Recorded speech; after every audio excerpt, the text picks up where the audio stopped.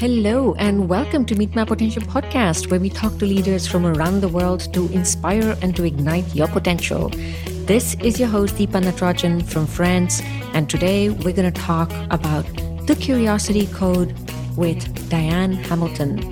Well, before you get started, if you're looking to make changes in your life this year and you want to make those changes sustainable and you're wondering how can you make that happen, what is that secret formula and recipe, well, I might just have the right thing for you.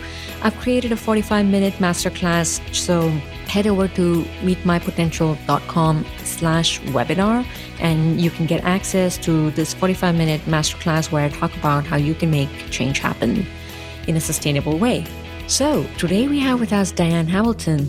Diane is a sought-after expert in emotional intelligence and behavioral science with nearly 4 decades of real-world experience. Dr. Diane Hamilton is the creator of the Curiosity Code Index, and she's the author of 4 books that have been sold worldwide. And she has taught many leaders in the field of leadership, sales, marketing, management, and she engages people in curious conversations, and she is known for increasing engagement and improving productivity and reducing conflict. So let's welcome Diane Hamilton. Hello, and welcome to the show, Diane. How are you doing? I am doing well. Thanks so much for having me here. I'm looking forward to this. I know this is going to be a really curious conversation. You know, you say that everybody is born curious. And I do see that we're all born curious. Kids are so curious. They keep asking the question, why? And their jaws drop when they see a tiger or an elephant. And they're like, in so much awe of the world. But then what happens when we grow up? That's such a great question. That was my question because I was so frustrated by it. Because with my radio show, I interview so many amazing people like, Simon Brown and of Novartis and so many wonderful people who are super curious. And then I also teach, and I teach a lot of students who maybe weren't as curious. And so as I started to look at the differences, I started to want to know what happens to our curiosity. And it's fascinating to look because we see around age 5 it peaks, but then it starts to dramatically decline as we become adults. So that's why when I started to write my book on Cracking the Curiosity Code, I was thinking about writing about curiosity, which I did do. But then I thought, well, it's not enough to write about curiosity and the importance of it. I wanted to find out what inhibits curiosity, because if we're starting to lose it, I wanted to know why we're losing it, what's stopping us. And that's really what my research was all about. And it was kind of fun because I found out there are 4 things that inhibit curiosity. I know. I was exactly going to talk about the 4 things and ask you, what are those 4 things? I know you speak about fear, assumptions, technology, and environment. Tell us a little bit, what does each one of them mean and how do they get in the way of us being curious? Well, it's really interesting because I spent years researching this, because when I first started to hire psychometric statisticians and all these experts to help me with this, every assessment we started to look at, they all were measuring if you had high or low levels of curiosity. And I thought, well, what if I'm low? Then what do I do? And that didn't really help me. And so as I started to do the research of thousands of people over the years, we really narrowed down these questions so that we could find out these 4 factors. As you mentioned, they create the acronym of FATE, F-A-T-E, of fear, assumptions, technology, and environment. And I wasn't really surprised by fear because, we all don't want to look stupid. We don't want to seem unprepared. We're all in meetings and we're thinking, should I ask this question? Or am I the only idiot here who doesn't know the answer to it? And, I don't want to be the one to ask it. And we all have that sense, right? And that'll help that, a lot of is hurt by our bosses and people who have said things to us like, don't come to me with problems unless you have solutions. Well, that's all well and good to get rid of whiners if that's what you're trying to get rid of. But it's also getting rid of the people who have no ability to give you the solutions, but can tell you that you have a problem. And so I think fear is a huge factor in the workplace. And I know in my research, it was a little bit higher for women, but it was pretty close on the male-female perspective. Assumption. Yeah, before we go there, like I just want to like pause here because you meant fear is such a big thing. Like, what are some of the typical fears, like the biggest fears that people have in becoming curious? Well, I think a lot of it is really the types of things like you would think of the fear of looking stupid, unprepared. Sometimes it's a fear of getting more work. Sometimes it's a fear and not getting paid. Sometimes it's just that a lot of people are embarrassed around their peers that they should know more. They think that everybody thinks that they should know more than they know. Nobody wants to be this leader, even the leaders feel this way that. I should know this. And if I don't, I'd look somehow bad that I haven't mastered this. But a lot of us have this inability to admit it, that we don't know everything, and no one knows everything. And so fear can really hold people back. You're absolutely spot on. I just want to like pause there because this is so critical. And there are these 3 critical words that we don't use. I don't know. Right. When we were in sales, they taught us when people ask you a question you don't know, never fake it. You always say, that's a great question. I don't know, but I'll get the answer and I'll get right back to you because I know who has it or whatever. You know what I mean? That's so much better than faking some weird answer that it's obvious you don't know what you're talking about. That'll kill your credibility faster than anything. And that is the problem. And when I study curiosity, it's about getting out of status quo thinking, status quo behaviors. And that's very much what holds people back. It's that fear of admitting the truth that they don't know. And we all don't know at some point. How much of this is individual fear of projecting that I don't know? And how much of it is it the external pressure from, employees, from people that they expect you to know? Well, I think it's individual. It's, it's really hard to say that there's an all over, like this group always feels this way or that way. But I worked for this guy who, and I was older, so I was not so easily intimidated, and I was older than he was. And I came to him and he gave me some job to do. And I said, sure, I'd be happy to do that. How do you do that? I've never had to do it. And he looked at me with the most disgusted look on his face. And he goes, I'm going to pretend I didn't hear that. And and if I had been young, I'd probably have crumbled and died. And you know what you do when you're young. But since I was old and hardened and mean, I looked at him and I'm like, there's no reason I should have ever known this. You know what I mean? So, he's basically telling me, you're an idiot. I don't want you to ask questions. You don't be curious, lie, pretend you know what you don't know. And we have bosses that are that way. I think it ties in, though, to the next category of assumptions because, fear will overlap with a lot of things. But okay, so now I've had that guy as my experience. My assumption is, if I say anything, they're just going to shut me down. So I'm not going to talk anymore. Or, that voice in my head's going to either tell me I'm not interested, it's not necessary, or this guy's going to yell at me, or I'm going to have this negative outcome. And we all give ourselves this self-talk of what we think we can do and what we can't do. And that voice will hold you back more than anything. I mean, how many classes did you take when you were a kid and you go, I didn't like that. That teacher was boring. It was a stupid this or that, or I'm not good enough to do that. I don't have the experience. And we know a lot of women won't apply for jobs unless they have 100% of everything. And they say they know how to do everything, where a man will just jump in sometimes and take that responsibility, whether they think they're qualified or not. How do you explain that? A lot of it is just that's what they've had more time in the workplace being put in things, whether they knew it or not, where women haven't. You know what I mean? It's really interesting to look at the studies of men versus women.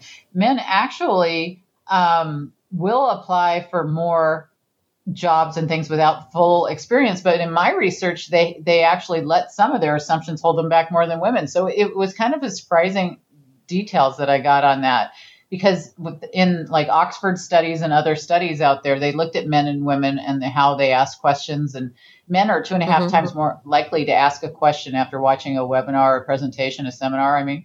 And women, they want to have like 6 to 15 questions asked before they'll even raise their hand.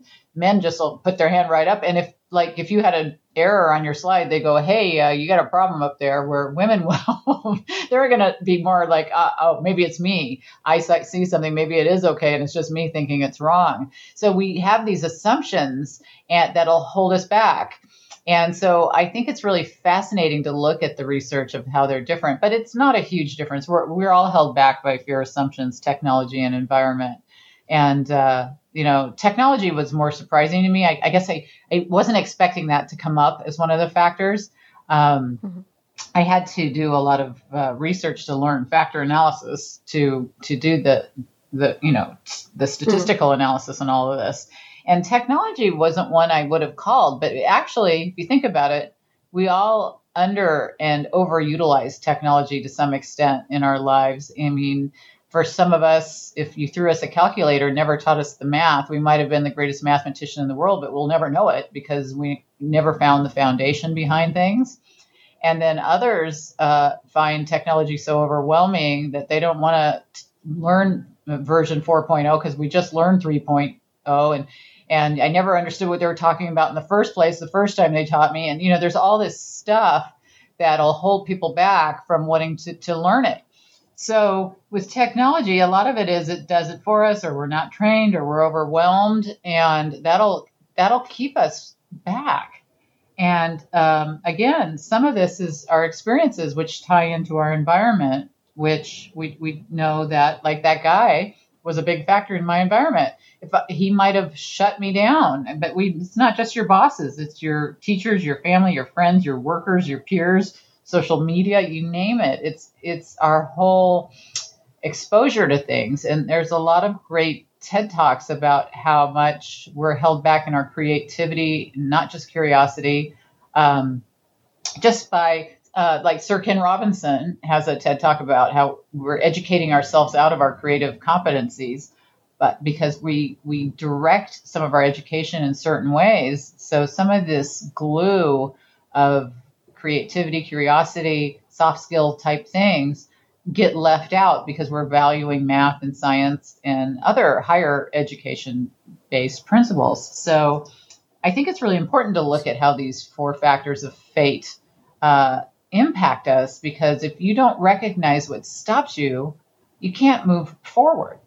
Right. And I know that sometimes when I'm stuck with someone who comes across to me as arrogant, it's very hard for me to become curious and get into his shoes.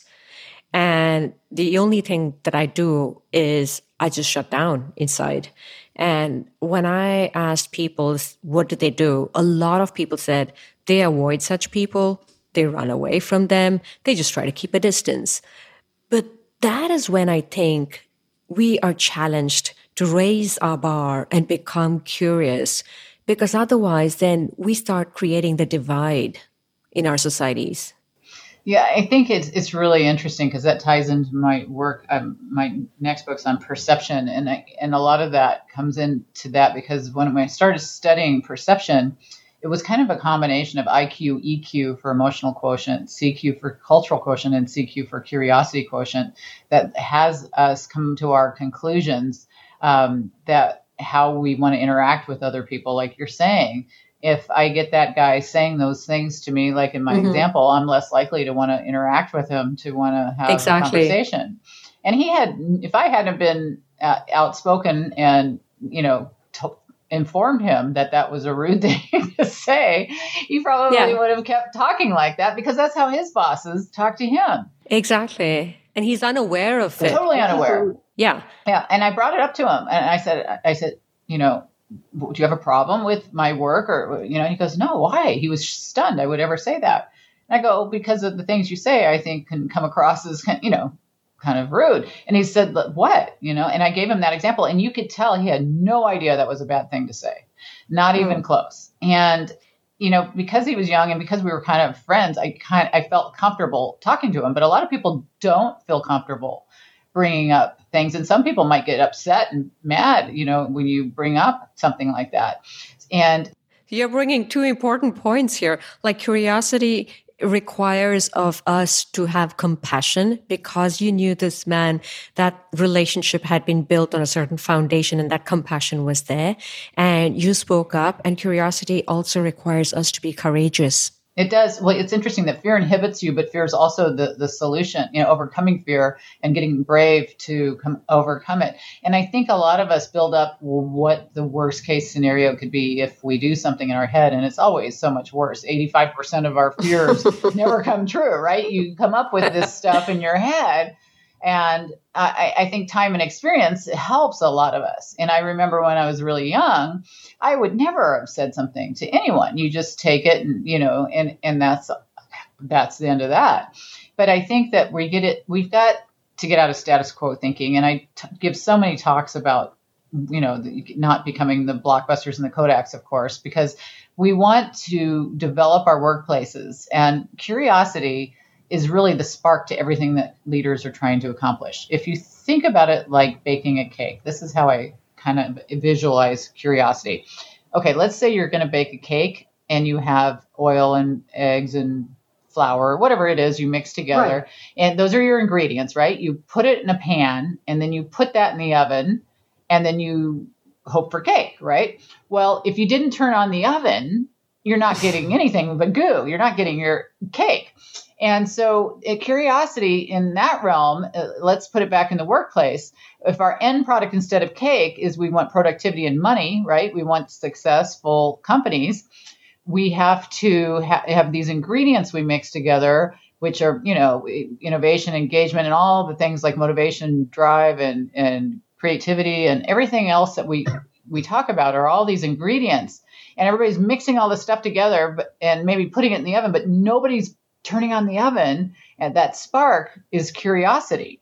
And so it's so fascinating to see some of the companies like Novartis and Verizon and all these other companies I work for, where they really get it and they put it in their core culture, and it comes down from the top that this is what we need to do to improve, to be more innovative, engaged in all those things, to end up having our cake at the end. So how do you actually implement curiosity from a personal level to an organizational level in a systemic way? Well, the way I work with companies is, some companies like Novartis and Verizon have a core culture that they share it from the top down. And like at Novartis, they have 100 hours of requested reading and learning that they pay for. They have Curiosity Month where people come in and they speak. They have different like small TED Talks and different things that they do where they have employees present content, but no better way to learn something than to present it. They have things like that. But I also go in to like Verizon, they had me create these videos, little vignettes that they put in their onboarding and in their different video training sessions that they go throughout the company that I talk about the value of curiosity, and then they'd have showcase an individual from the company who had done a lot of things to be more curious and was successful. And so they come up with little bite-sized video training sessions with that, and that's been really successful. But in general, the biggest thing they can do is to assess what everybody's curiosity is and what's stopping them. And that's what I do with my Curiosity Code Index. It's kind of like taking a Myers-Briggs, a DISC, or a emotional intelligence test, one of those kind of things. And that gives them a report that tells them this is what holds you back in terms of fear. This is what holds you back in terms of, assumptions, technology, environment. Because once you know what holds you back, then you can create you do kind of a personal SWOT analysis to look at your weaknesses and your threats and those types of things, and create measurable, SMART goals to overcome those and incorporate your different tasks. Like some of the things that we're mentioning these companies do are examples of ways to overcome all of those. Fantastic. That sounds like a fantastic formula. When does curiosity get dangerous? Are you saying can you have too much or can you have too little? Exactly. Like when does too much of curiosity become a negative? Well, I think the problem is there's some people who just want to hear themselves talk for just the sake of being, asking questions and without an end goal in mind. And you have the people who write you War and Peace length email messages, and they're the kinds of people that might monopolize a meeting. So if there's people who have great ideas, but they're taking over where other people can't give good ideas. Sometimes you have to have one-on-one separate with them to point out this is helpful, more helpful than this, and let's try to make it concise and try to show them, how this can be helpful and what parts are maybe superfluous.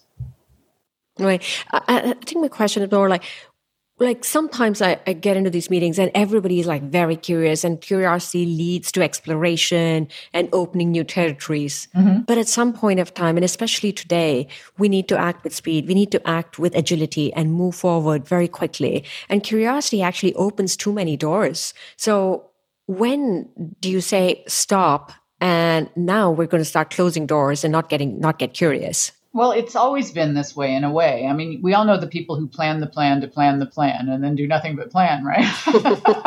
Exactly. So how do you recognize that? It's the same way where you recognize eventually you can't be chasing your tail. In these meetings, you go, okay, we're going to spend XYZ amount of time today on this. And you get consensus of when you've reached a point where we're just starting to chase our tail. And I think, I've talked to project managers who are really interested in making sure that they're on time with their, production and everything that they're trying to achieve.